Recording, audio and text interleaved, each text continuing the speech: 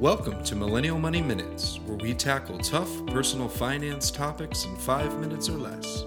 With your host, Grant from MillennialMoney.com and Matt from DistilledDollar.com. Hey everyone, today we're going to talk about side hustles for the third time, Side Hustles 3.0. Gosh, it's been a while since we've talked about this, and our lives have been changing so much, and we've heard from a few of you whose lives have been changing so much, and just wanted to get back into this topic a little bit. In our previous episodes, one of the things I mentioned is that I think there's really sort of four key components to a winning side hustle formula.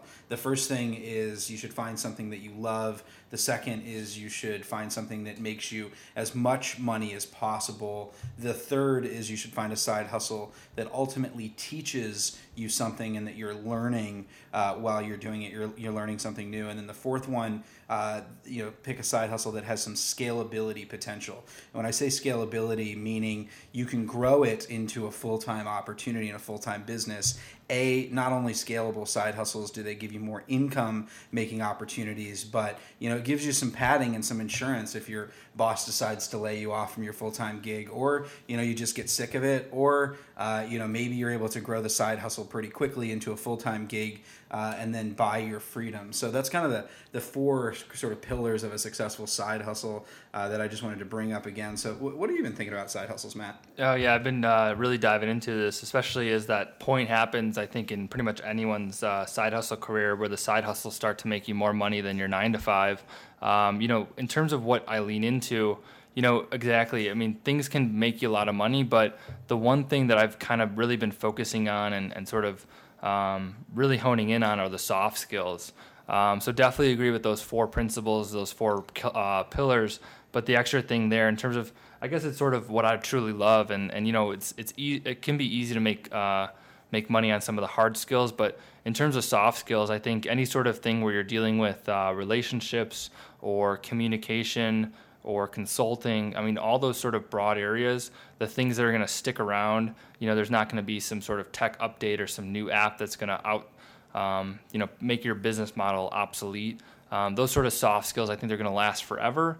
And also from the perspective of just working, weekends or waking up at 4:30 in the morning, I think when you're focused on the soft skills, you're going to see such a huge ROI personally, professionally, within, your own career, your own vocation. And so I always focus in on the soft skills. Yeah, no, I think it's a really good point. And at the heart of any successful business are successful relationships, and relationships are a two-way street. And so to Matt's point, as you build your soft skills, you become a better communicator, a better listener, a better conversation facilitator.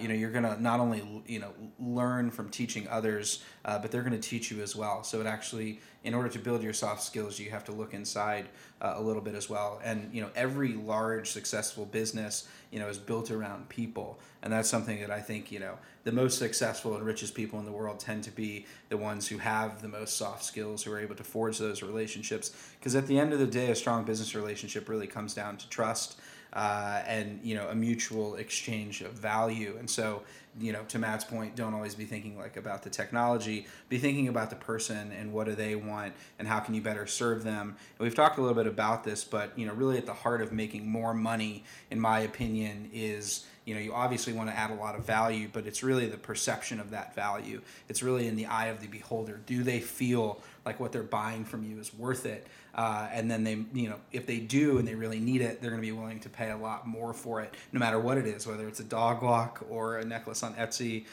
or a piece of vintage clothing or even coaching. The higher the perceived value, the more someone is likely to pay and the more money you're likely going to make.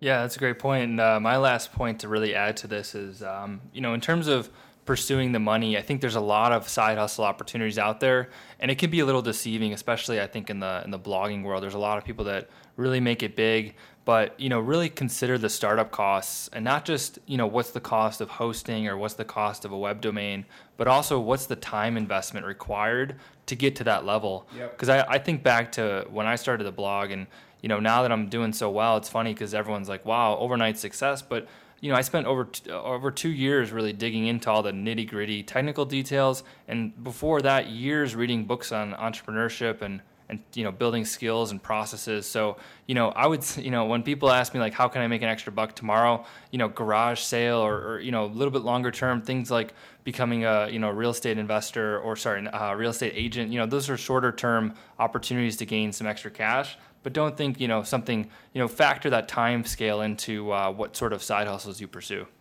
No, that's a great point. It's always going to take more time than you think, and there's no free money. There's no easy money. There is easier money, and that's why it's important to be strategic and take the right steps. So this is Side Hustles 3.0. We'll see you at 4.0 probably in the new year. Hope this was helpful. Hit us up, as always, on Twitter, @MillennialMoney, @DistilledDollar, and we'll chat with you soon. Thanks for listening to Millennial Money Minutes. If you liked this podcast, please leave us a review on iTunes and subscribe. If you want us to cover a specific topic, use #MillennialMoney on Twitter or visit millennialmoneyminutes.com.